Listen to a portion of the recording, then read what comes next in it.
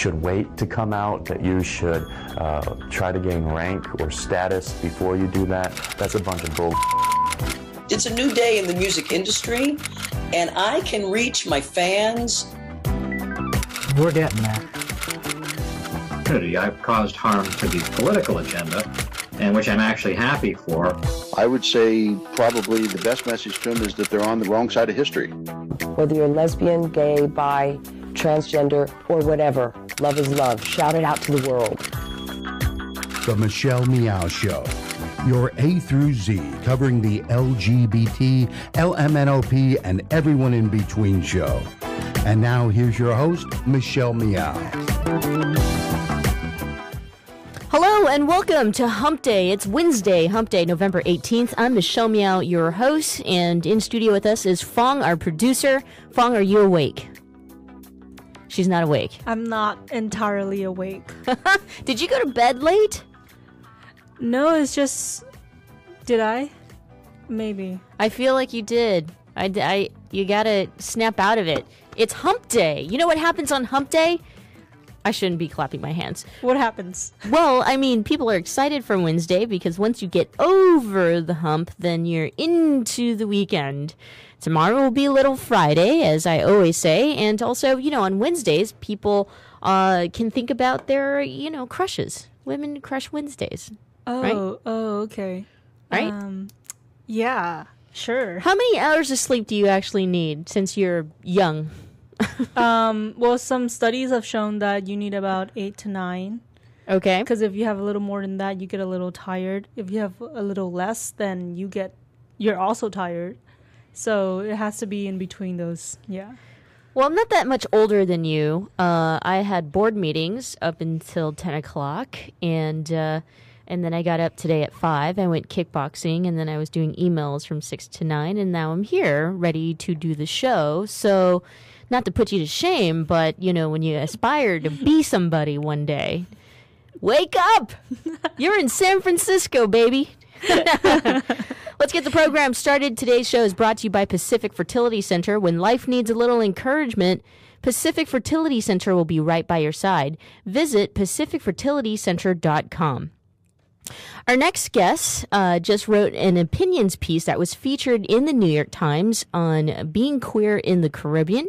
She's a trans woman, she's a writer, and I think she's extremely inspirational, and she probably is today's Woman Crush Wednesday here on the program. Let's welcome Gabrielle Bellot.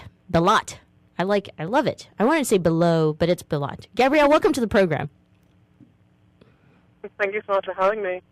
Yes, we're excited to have you. I was reading through an essay that you penned for Prairie Schooner, but also your opinions piece on being queer in the Caribbean. Oftentimes when people hear about the Caribbean and LGBTQI lives, it's not always the best news. And in fact, some of the news that have come out of the Caribbean has been really, really bad and violent. Let's talk about your opinions piece that was featured in the New York Times. And would you start out by, mentioning an award for Mr. James, in which we feel is historical, it's progressive, but people may not really know what life is like in being queer in the Caribbean, right? Yeah, I feel that there are a lot of misconceptions about what it's like to actually be a member of any sort of letter on LGBTQIA, right, within the Caribbean. Because a part of it is that your experience does differ to some degree depending on which island or nation you're from. So, everywhere is not completely the same. There are patches in the Caribbean, for instance, in which you can be queer and have a much higher chance of being accepted or of not experiencing as much discrimination. But then there are many other parts in which, if you're openly, especially if you're an openly gay male in particular, or a trans woman who doesn't pass perfectly, then you might be in serious danger if the wrong person, catches sight of you, right? Mm-hmm. So it's a very situational thing, right? Like, it's not as if, everybody is out to get you just like that. Mm-hmm. But it's the kind of thing in which you often feel like you have to hide. You have to either try to live your life entirely in secret, or in my case, you feel safer if you leave to go somewhere else that you feel you can openly be yourself a little bit more easily. But there isn't just like one standard narrative. And that was something I was trying to convey in my op-ed, that there is an epidemic of people feeling that they have to either like live in secret or find a community that accepts them, or in extreme cases, leave. But there are people who somehow find a way to, live their lives in like a specific community that accepts them. Right, right. So it's a complicated issue, but it's generally not the best of pictures. Mm-hmm. And I want to paint that. You did that so well in your opinions piece, and I mentioned Mr. James, and I'm referring to Marlon James's novel, A Brief History of 7 Killings, in which last month he won the Man Booker Prize. Well, Marlon James had come out as gay in a piece for the Times Magazine, and a quote that you actually quoted in your opinions piece from Mr. James was, "Whether it was in a plane or a coffin, I knew I had to get out of Jamaica." Currently in a place like Jamaica, I know that, a good amount of people want sodomy laws in place, making it, in fact, a crime to be gay. How accurate is that?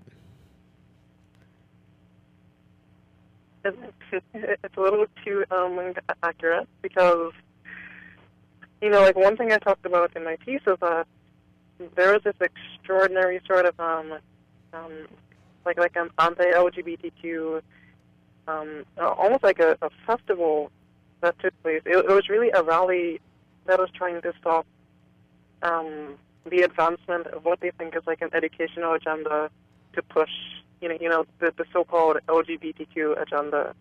And as many as 20,000 people attended this and were essentially arguing against, any sort of pro-LGBTQ education.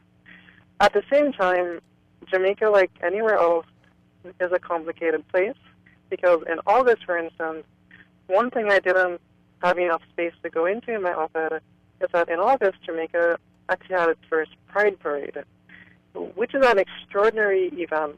This is something that wouldn't have been possible without a number of brave activists in Jamaica who are trying to make things better for queer individuals. But at the same time, this Pride Parade was something that had to be done very, very carefully. And so one of the organizers, for instance, Latoya Nugent, she wrote that they had to be very, very careful about where they did it, who knew about it, who was going to be there, because visibility can be dangerous, and things like that. So it's a sort of seesaw. There are a huge number of people who are very publicly against anything that they see as equated with homosexuality. And they often sweep trans issues under that same rug. Mm-hmm. But there are some people who are working actively to change that. It's an uphill battle. It's like rolling a boulder up a hill. But there are some signs that change might be coming. It's just something that will take a long time, I think. Right. Michelle Meow, we're speaking with writer Gabrielle Bellot, and she has an opinions piece that was featured in the New York Times. So if you search for it, it was published November 1st, 2015, titled On Being Queer in the Caribbean. Gabrielle, what do you think, why the hatred, the sentiments behind, and I say hatred, or maybe misunderstandings from, those who live in the Caribbean? I mean, if in looking at the islands historically, you talk a little bit about colonization. What do you think? Where do you think that stems from, that comes from, in being, not supportive or inclusive of LGBTQ? Well, I mean, again, it's a combination of things, right? One part of it does stem directly from British colonialism in particular, and that's an interesting part of it because so much of the Caribbean was colonized at different times by different European powers. So even some of the islands that were ultimately colonized by France, for instance, had some British holdovers and vice versa.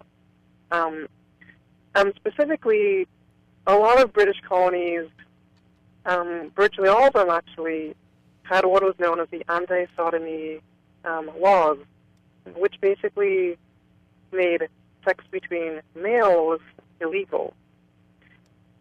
And this was sort of justified on grounds of so-called common decency, but it was also biblical. And a lot of the really anti-queer language that you see today comes directly from, evangelists and churches and people who are spouting rhetoric that claims that being queer is somehow against Christianity. And that brings into play the other picture, which is evangelism in general. Mm-hmm.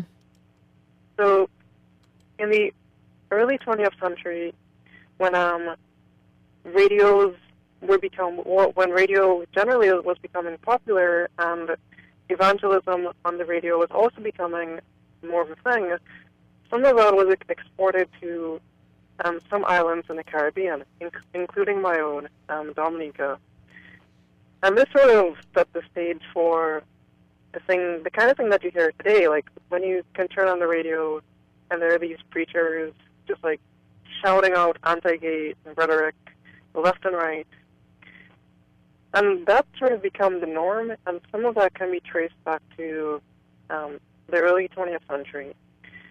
But a lot of it, honestly, is just like extreme, near-fundamentalist Christianity, which is not to say that it's anything against Christians. It's just that we have a really high proportion of people who they connect being queer in any way to being against Christianity. Usually it's specifically some form of Catholicism, because Catholicism is usually the most popular religion in a lot of the islands. But I mean, it does vary. But I think that religion is one of the biggest factors. And that's the thing that you hear repeated when you ask people the most. But there are two other big factors.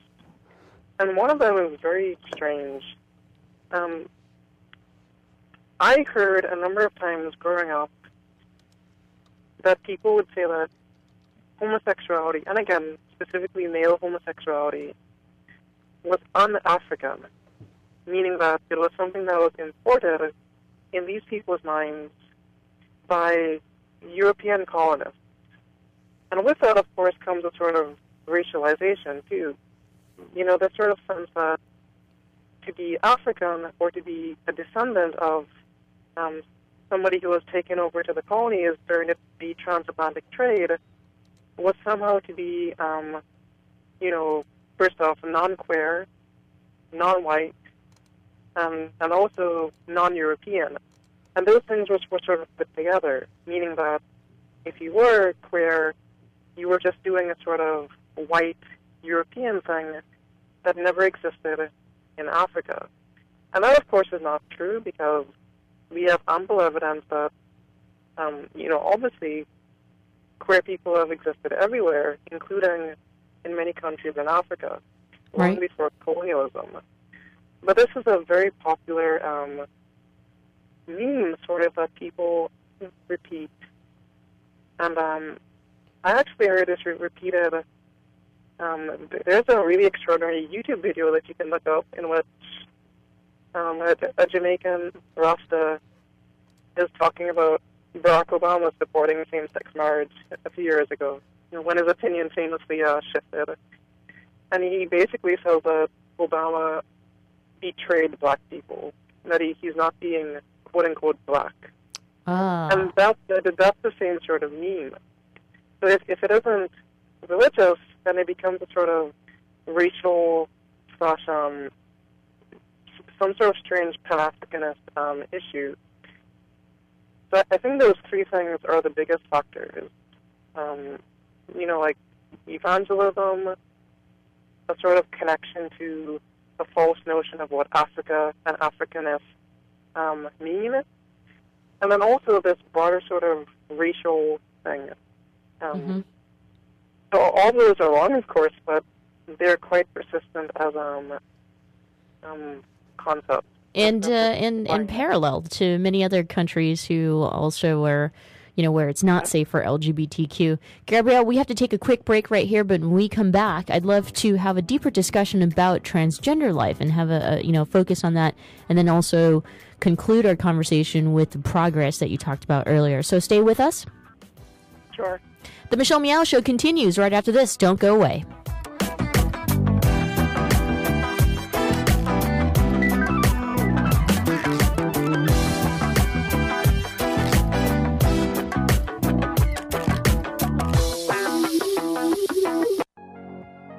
Thanks for listening to the Progressive Voices Network, streaming the best in progressive talk 24/7. Keep the progressive conversation going on by joining our community. Each week, we send out an email that covers important things taking place in the Progressive Voices Network and throughout the progressive world. Be the first to know of upcoming shows, schedule changes, exclusive programming, and more. Simply go to progressivevoices.com and sign up for our mailing list. It's that easy. progressivevoices.com. Thanks for listening, and thanks for joining the Progressive Voices community. Babe, I think we're ready. We're really doing this. Yeah, I'm ready for our family. So where do we start? Starting a family is a team effort, and when life needs a little encouragement, Pacific Fertility Center will be right by your side. As a unified team of the best fertility specialists, guided by the highest ethical standards, Pacific Fertility Center provides patients with compassionate fertility care. Visit pacificfertilitycenter.com. This is a true story about two best friends who fell in love and moved across the country to the city by the bay. After many years of dating, Jen and Jacqueline are now planning their dream wedding. It's a big moment in everyone's life when you say I do, especially when you can make choices for your authentic life and your loved ones too. Congratulations, Jen and Jacqueline. Live your authentic life. A special message brought to you by Weatherford BMW. And now, back to the Michelle Meow Show. Welcome back. Thanks so much for joining us here on this Wednesday, November 18th. I'm Michelle Meow, your host. On the phone with us, and our guest today is Gabrielle Bellot, and we're talking about her opinions piece that was featured in the New York Times on being queer in the Caribbean. So, Gabrielle, right before the break, I mentioned that, we wanted to chat more in depth about transgender life in the Caribbean. Do you think that, lesbians, gays, bisexuals are treated differently than transgender? I guess I would say it depends on who is being talked about. I guess in terms of who is in other words, I guess it depends on who the trans person is. So if you're a trans woman, for instance, who can, quote unquote, pass as a cis woman perfectly, then in terms of like a social stigma, it might be lesser until somebody finds out, if they do. At the same time, even if you do have the ability to, quote unquote, pass very well, there's so many problems with our legal systems across most of the Caribbean as far as being able to do things like change genders or change to a quote unquote female name, that it's extremely difficult to live as a trans person and, get a job with under your correct name and gender or things like that. And these are issues that don't usually affect LGBT people in the same way. So, for instance, one of my problems is that although I'm a dual citizen, I have both Dominican and American citizenship, I can't change my Dominican ID at this point to reflect my correct gender. I can't necessarily change my name either. Name changes are possible, but a judge could tell you no, if they think that you're doing something quote-unquote deviant by, to taking a female name, if you were assigned male at birth.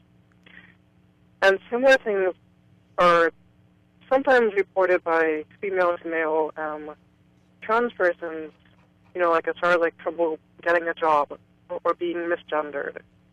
But a lot of the social problems are quite similar because, again, there's a wide perception that being trans, particularly being a trans woman, is just a different form of being a gay male.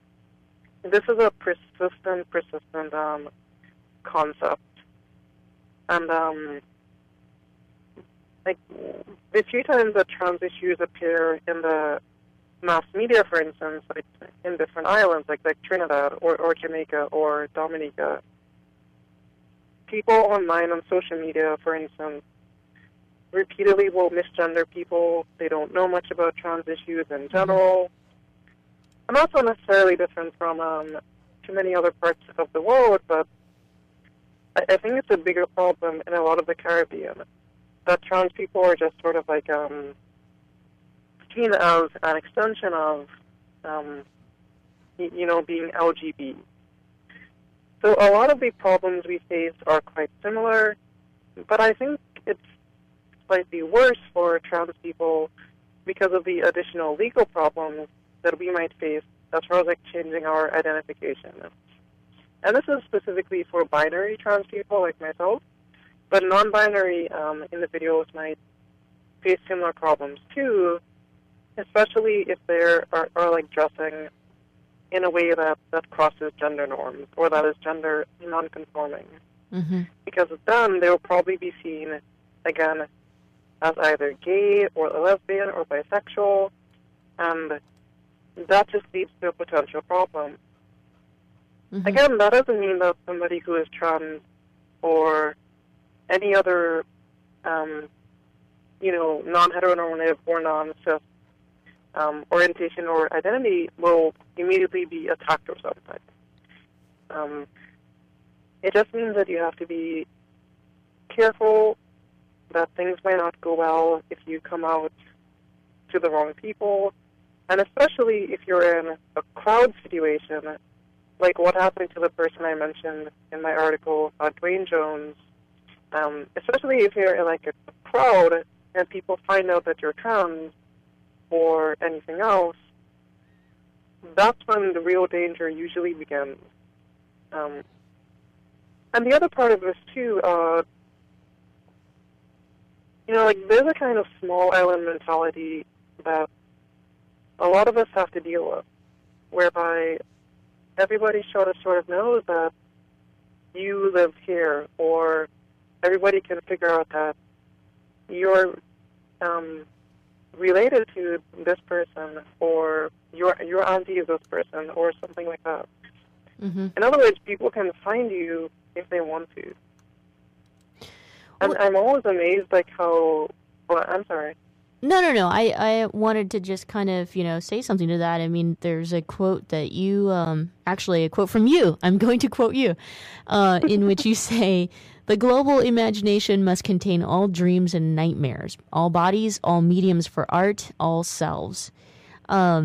I really love that quote. I think it just shows how much of an incredible writer you are, which, by the way, at one point you didn't think you could be a writer because you're a trans woman, and here you are, a beautiful woman and a beautiful writer. But tell us about, the meaning of why the global imagination must contain all dreams and nightmares. Well, I mean, all I really meant by that was that we have to be able to understand that, first off, being trans is not something that is exceptional, nor is it something that is not exceptional. It is simply something that is a part of the reality that we live in, right? And the only way to accept the reality that we do actually, see before us is to accept every single part of it. And one of the problems that I guess it's sort of connected to this that I was trying to talk about just before, is that when you live on a very small island, there's often this kind of, to me anyway, like there's this sense of simultaneous isolation from other places, but also like this almost like overwhelming proximity to everybody else, meaning that you are sort of isolated by being in the place that you are. You aren't connected to anywhere else immediately, necessarily. And yet, you're also connected to so many other people who are close to you in terms of, like, where they live, or people who know you, or people who you're connected to. And because of this, you can easily begin to feel that you're a very small, yet utterly magnified individual. Like everybody knows your business. And I don't think we can exist as LGBTQ people if we suffer under that kind of mentality. Mm-hmm. Because it prevents us from living. It prevents us from being ourselves. I think you're so spot on and so right. I have one last question for you, and then we sadly have to let you go. I've really enjoyed this morning in having a conversation with you. You mentioned that there is light at the what we say here, at least, light at the end of the tunnel. But for you, I love that you use images of Screaming to the Sea, and you growing up in the Commonwealth of Dominica and living by the sea. If we can talk about the progress that people are making in the Caribbean, such as yourself, by the way, in being open and shouting and writing, so well, and as Mr. James and getting his award, that is also progress. Tell us, what do you think the future of the Caribbean looks like for LGBTQI? Well, I mean, I do think there is progress happening, right? Mm-hmm. But what that progress actually is, I really wish I could give you a clear sort of image, but the future is undeniably murky. And that's because, in particular, since the United States legalized same-sex marriage, there is this immediate sort of pushback in a number of nations, not necessarily in terms of legislation, but just in terms of social discussions of whether or not the Caribbean would quote unquote be pressured into adopting the same sort of laws, right? Mm-hmm. And this is still something that's going on.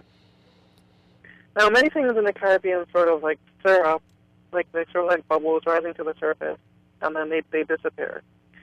And this issue is sort of one of them that people got agitated about, and then nowadays, people are not even talking about queer issues in general as much as I think they should. Even after James's win, even after, all this bluster that happened a few months ago.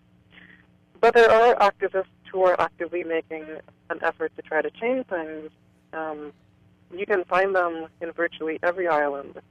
One of the big examples who I really look up to is Maurice Tomlinson from Jamaica, who is a tireless activist working across many different islands to try to sort of educate people, including police officers, right, teachers, etc., about how to deal with LGBTQI individuals.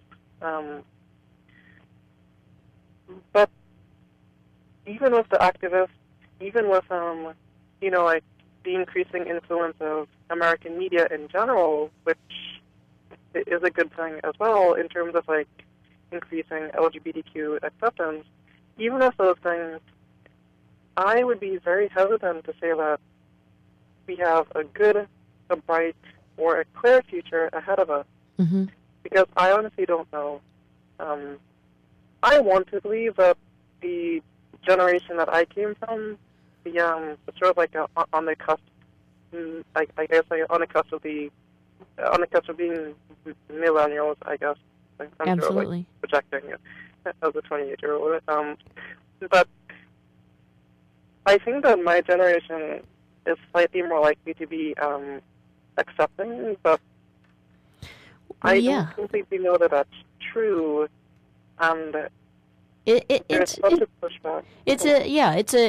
also a conversation I feel that a lot of people are having, and millennials are so in touch, in a digital world, but sometimes from a political perspective or a social perspective, people can be surprised.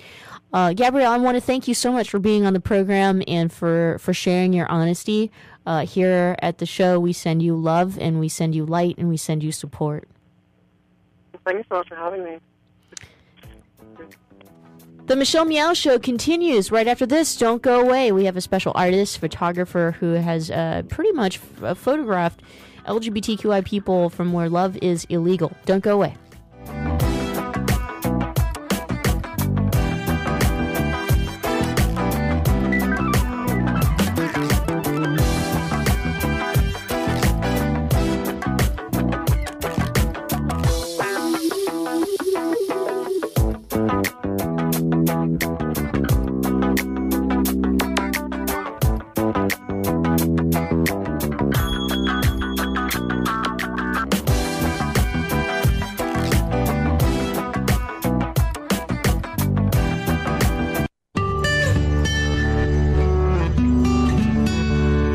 I'm Heklina. I've been doing drag here in San Francisco for almost 20 years, and over the past couple of months I just opened up my club Oasis. It's been going really well. People really seem to appreciate the space.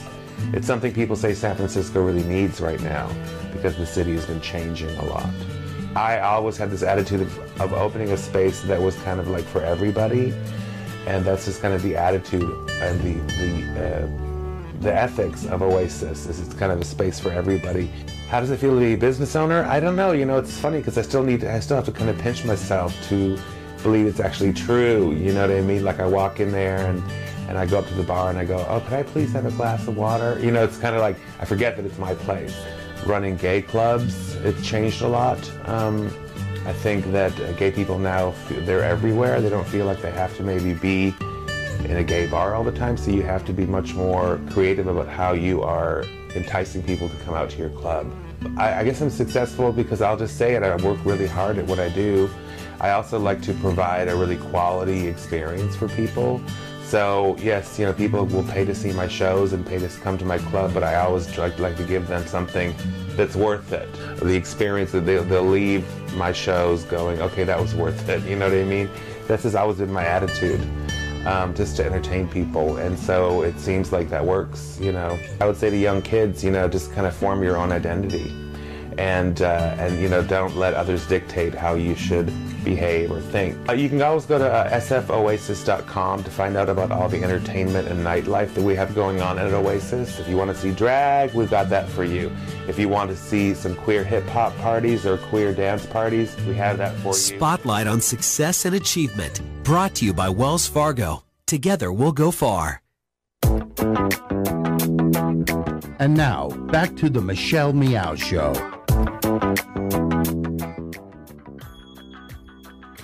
Welcome back. Thank you so much for joining us here on this Wednesday, November 18th. I'm Michelle Meow, your host. Our next guest is an artist, photographer, journalist who has dedicated his career to documenting human rights and development issues around the world through long-term photographic projects. And some of you may have seen a good example of his work on the cover of Time magazine, in which a Ugandan LGBTQ activist was on the front cover. It's so amazing. I'm so honored to welcome Robin Hammond to the program. Robin, thanks so much for being with us. It's a pleasure, Michelle. Thanks for having me. So let's talk about your Where Love is Illegal project. How long has this project been going on, and what was the inspiration behind it that started it all? I started the work in March last year in northern Nigeria. The inspiration for it, I'm a human rights photographer, and this was something that was on my radar for a long time. I work mostly in Africa, and I was very aware of this rising homophobia and transphobia on the continent over the last decade. And for a long time, I've been wanting to do something to, express my outrage at what's been going on. And I was in Nigeria on assignment for National Geographic, and I heard about 5 young men who were arrested and were in prison and were facing the death penalty for committing, in quotes, gay acts. So I went up to northern Nigeria to see them, to try to understand what was going on, and that was the beginning of a project that took me to 7 different countries around the world to tell the stories of 65 survivors of discrimination. Mm-hmm. Mm-hmm. A lot of has been reported out of countries like Nigeria, as well as Uganda, in terms of the anti-LGBT movement, and some have placed blame on even, American influence. And from your experience in actually meeting some of the activists and the people and photographing their daily lives, would you say that that's accurate? Well, I think it's a complicated situation, but yes, that is part of it. I mean, I think actually, we can place blame on particular movements. Maybe the U.S. evangelical movement has had an influence on the anti-LGBT movement, but also it is just that LGBT rights are just more visible, and you get certain powerful people in these countries who want to appeal to their conservative constituency, who will attack a minority who, within their country, are voiceless. It's a very easy target for them, and it's a great way for them to be able to distract them from other issues and gain some popular support. Mm-hmm. Now, there are many groups who are trying to apply for asylum or trying to flee the countries where it may be illegal to be gay, lesbian, bi, or transgender, or queer for that matter. You're putting these photos out for worldwide consumption. I mean, it has been widely praised and accepted, and it's a good thing. Did you ever feel that people were reluctant to want to be photographed in your campaign? Yeah, sometimes they were, and there were I asked many more people than accepted, and it was very, very important to me that they understood where their photos might appear and the potential consequences of that happening. It was really underlying all this project is that I really wanted to give them an opportunity to have control over how they were seen and how they were heard. So this is very much a collaboration, and I wouldn't want people to think that this is me going and pressuring people to have their photo or story told. That they and anyone who had any reservations, we said, look, don't do it, or make sure we can't. You can hide your identity. A lot of people changed their names. A lot of people covered their faces. And a lot of them were, I felt sometimes much more cautious than they were, because they would think, look, it's only going to be a pair in the States or in Europe, I'll be fine. And I just had to explain to them, look, someone can take a photograph at an exhibition and then put it online. And in fact, we saw in Uganda many people being outed in the homophobic press when their pictures were taken off social media and then published. So it was a very cautious approach, but some people were scared, yeah, definitely. My questions in going there was just because, again, it's not even just African nations that you have put faces on the map where love is illegal, but you've gone to Australia, even Australia, which some people can think that, it's progressive, but you've gone to Brazil, you've gone to Jordan, you've gone everywhere and have taken photos. And I want to stress the importance of the campaign, though, for an LGBTQI person, exposure and giving us a face and having that be our truth. That is so important. What are some of your favorite responses from this particular campaign? Because I can only imagine that you have changed some people's lives. Well, it's interesting that all those examples that you actually bring up, none of those are my photographs. So this is actually, I think, one of the interesting parts of this project is I photographed in 7 countries, 65 people, but then we decided, let's not just make it about the people I met, let's make this a platform for people to be able to share their experiences. So those photographs were all submitted by those people themselves. Wow. So what we really want, the whole idea of this, right, is that there, in many places, there are this overwhelming voices of intolerance, and we want to interrupt that narrative, that to be LGBT is somehow abnormal or unnatural or immoral. So we wanted to create this, when I say we, it's myself and some really dedicated and wonderful volunteers, wanted to create a space where people can share these stories of survival. And so we opened it up to whoever wanted to share, and people have been sharing from all around the world. And it's been, and I think, you know, it's been wonderful to be part of it, and a great privilege. But when you talk about, you know, the impact on people, you know, many people said to me that, you know, they felt desperately alone. They grew up in environments where, you know, who they were told that who they are is wrong. And, you know, it's really a privilege to be part of a movement where there is no longer just a voice of bigotry. You know, that there is an alternative voice, and you know, a lot of people said, you know, I just didn't know that. You know, that it's sad. It's one of the saddest things that I find is many people actually believe the voices of intolerance that are around them. And so hopefully they get to know that there are people like them who are going through the same experiences, and some of them would never want to relive it, but some of them come out stronger the other side. Michelle Meow, we're speaking with Robin Hammond, artist and photographer, on his work, his campaign, his photo project, whereloveisillegal.com. And, or I'm sorry, you can head to whereloveisillegal.com if you want to check out some of these incredible photos that we're talking about. Some are Robin's work, and as you just heard, that is so powerful to have people, you know, submit their own work, and now it's just become this worldwide connective project that I think in some countries it can be an empowering tool politically as well. I wanted to get your thoughts right before we get on break on African countries in which, you know, in like Uganda, right, they almost passed a bill that was an anti-gay bill that would have thrown LGBTQI people in jail, if not, you know, under very harsher consequences. You know, do you feel that more and more photos and talking to more and more people and coming out that could really help a country like Uganda change its perception and its views? Well, I hope so. It's you know, I've been talking to a lot of big LGBT groups recently, and I think that one of the things that they say, in fact, I was talking to an activist the other day who said that there are some great people doing great work internationally, but none of them can name a person. None of them can actually say, this is who we are representing or fighting the rights for. And so what I hope that we can do is give a face to what sometimes seems like an abstract issue. And I really do believe that, you know, politicians or policymakers or people in power, you know, they are people as well. And I think that it's much easier to move them maybe on a emotional level when they can actually feel that there are real people behind what they're doing. So that's the hope and the goal. Mm-hmm.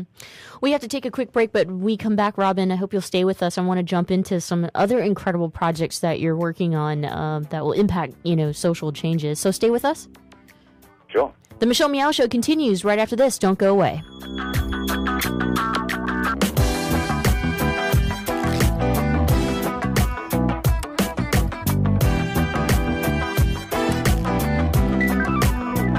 Thanks for listening to the Progressive Voices Network, streaming the best in progressive talk 24/7. Keep the progressive conversation going on Facebook. Like us at facebook.com/progressive voices. On the Progressive Voices Facebook page, we update the stories that our hosts like Tom Hartman, Stephanie Miller, Bill Press, and Leslie Marshall will be talking about during their shows. And we share great news, commentaries, opinion pieces, and videos from all over the progressive world.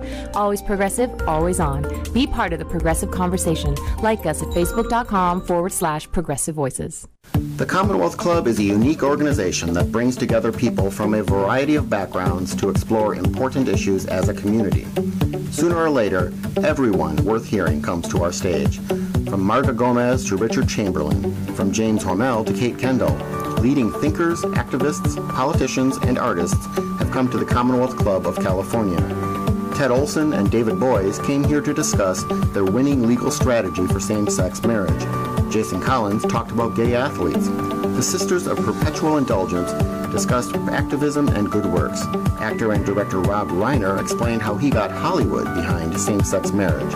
Barney Frank described what it's like to be gay at the highest levels of Washington. From healthcare reform to transgender rights, from immigration to gay-owned businesses, it's all at the Commonwealth Club. And that's still just a portion of the 450 programs we present every single year, with new programming nearly every single day. Be a part of the conversation. Learn more at CommonwealthClub.org, download our free app in iTunes, and join us in person the next time you're in San Francisco. The Commonwealth Club of California puts you face to face with today's thought leaders.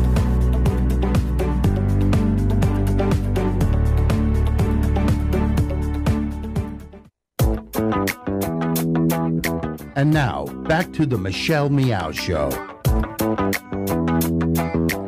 Welcome back. Thanks so much for joining us here on this Wednesday. I'm Michelle Meow, your host. Our guest on the phone is the incredible Robin Hammond, an artist, photographer, journalist, whose artwork is more than just a picture, really, and it's all about change. Robin, right before the break, we talked a little bit about Where Love is Illegal, but you have a new project out that you just launched earlier this summer, actually, Witness Change, and let's talk a little bit about that, just because I think it's perfect timing to be involved in a project like that.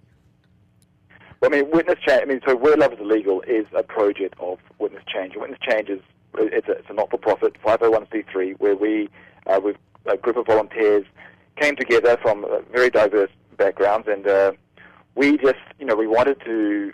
I'm a photographer, and I've been a photojournalist for a long time, covering human rights issues, and really it was born out of frustration. I started this career because I wanted to make a difference with my work, and I was published in some heavy publications with some important issues, but the change that I hoped would come about from that work didn't come about. So Witness Change is about witnessing, documenting, and telling stories, and change always having, making sure there is an impact with that work and making sure that our work reaches the right people with influence and power to change the situation. I mean, with Where Love is Illegal, we are not only trying to raise awareness and amplify these voices of survivors of persecution so that we can provide this alternative narrative, but we're also using it to try and raise money to support grassroots organizations in Africa so that they can be more effective with their work, because they're doing great work, great people, but they just lack the resources. So witnessing, documenting change, making sure there's some action, some concrete, measurable change that we can bring about through storytelling. I say that it's so timely, and I was, the news of Paris, right? The terrorist attacks had impacted so many people. Now, yep. How do I say this? I feel like a lot of people were impacted, rightfully so. But it almost like Facebook had done this thing where, with just a profile change, people were able to express their feelings, their emotions, and then some had criticized that. I actually thought that, I wish that there was something a step further that we can do, a project like yours. What do you think? Like, do you think that that's, art and kind of what you do? Obviously, that it can make a change, and do you think that it could apply to the situation with the terrorist groups? Yeah, I think so. I think that, there's a commonality, right, between some of this work. What it's all about is people, seeing somebody different from them and refusing to understand the difference, and these barriers that are kind of artificial, but they, these barriers of distance or religion or nationality or cause or whatever it might be, cause us to dehumanize the other, and makes it much easier to, I guess, just to kill somebody who you dehumanize. So, in a way, it's the point of the work that I'm trying to do is make these issues human, and that's what I'm trying to do with many of my projects is, to make it that not actually about issues, but fundamentally about people. And I think that we allow these barriers to get in the way of connecting, and I think that we're all people, and whether you're Syrian or French or American, we all have, there's much more that connects us than separates us, but we often look at those things that separate us, especially when we want to do harm to each other. What about the exposure of reality and fact? Sometimes people think that art can be so abstract that you're removed from reality, but I have to actually feel like a project like yours can speak to truth. When a situation like this happens, so many opinions flow, and then in the media, so many of those opinions, if false, can in fact become truth. You can't hide from photos. You can't hide from videos. What do you think about using a project like yours to speak truth? Yeah, absolutely. Well, I keep talking about with my colleagues and the volunteers that are working on this, that what we really want to be able to do is what we call authentic storytelling, and that's storytelling where it's subject driven. So with Where Love Is Illegal, I'll take that as an example. The photographs I made were made in collaboration with the people I was photographing. They had a lot of input into how they were seen and their pose and how they expressed themselves, but also they wrote their own stories. So in a way, I just become an intermediary, and I hope that people can, and people have said this a lot on our social media. We've got a great following now, but people actually really appreciate. They feel much more connected to the individual when we are, we remove some of those barriers. So I think there is definitely a role for that to play. Last question for you, and I love the title Witness Change, but you also, doing your work, you're a witness to some of the saddest parts of human life, such as oppression, such as the disparities that humans face around the world. Really, it's not even you're focusing on one region. Does that ever weigh you down and keep you from doing what you do? There are times when I'm human, so it's hard not to be affected by it. And in fact, I don't think I would be doing my job well if I was completely numb. It's really important that I can have empathy with these people. Otherwise, I would not be able to tell their stories. But I think that the fact that in the witnessing, we also have the change. And I think when I feel like we are working together to actually try to make a difference, that it feels less hopeless. It's one of the reasons for me personally why I want to be doing this kind of work, the witnessing and the changing, is that it's really important for me. I think that with witnessing comes responsibility, and I definitely feel that responsibility to the people whose stories I'm telling, and I really hope that that change can come about through this work for them. Robin, thank you so much for doing what you do, and you're just such an inspiration for not just participating in the arts, but in actually making change. So thank you. Thank you very much as well. Wow, what a great show, and kind of, touching in on Wednesday here and continuing our conversation about making sure that our conversations that we have on this show are authentic to the work that we do. I think that, there's something extremely powerful about having dialogue with people who are making a difference versus having dialogue with people who are just going to throw opinions out there. It does make a difference when people are actually taking actions instead of just like talking about the actions. So it's like doing the walk and not just talk the talk. Yeah, so I'll ask you, Fong, did you change your profile picture to show support for France? I didn't, due to other reasons. It's kind of the same thing, although it's different stories and stuff. But then remember how when there was like Prop 8 and stuff, or like to support gay marriage, and people wanted to do that, I just didn't think that's the only way or one of those ways to show support. I just think that it's not enough to just change my profile. Yeah, it's super passive. You know what? Again, like I do not control your social media pages. You do what you want to do. But the people, there were some people where I really truly felt like just by changing their profile page, it gave them license or a reason to speak openly with some opinions that could be considered dangerous to the change that we do need to make. All of a sudden, you had a score of military experts who were people who probably had never even seen a gun. People who all of a sudden are foreign relations experts who, the most foreign person in their life might be their pet. And then so it just kind of then, and I think that that's how it derails the true conversation we should be having. It derails into this conversation of like immigration. All of a sudden you got Texas saying, we need to protect our borders. We will not allow Syrian refugees to enter the state.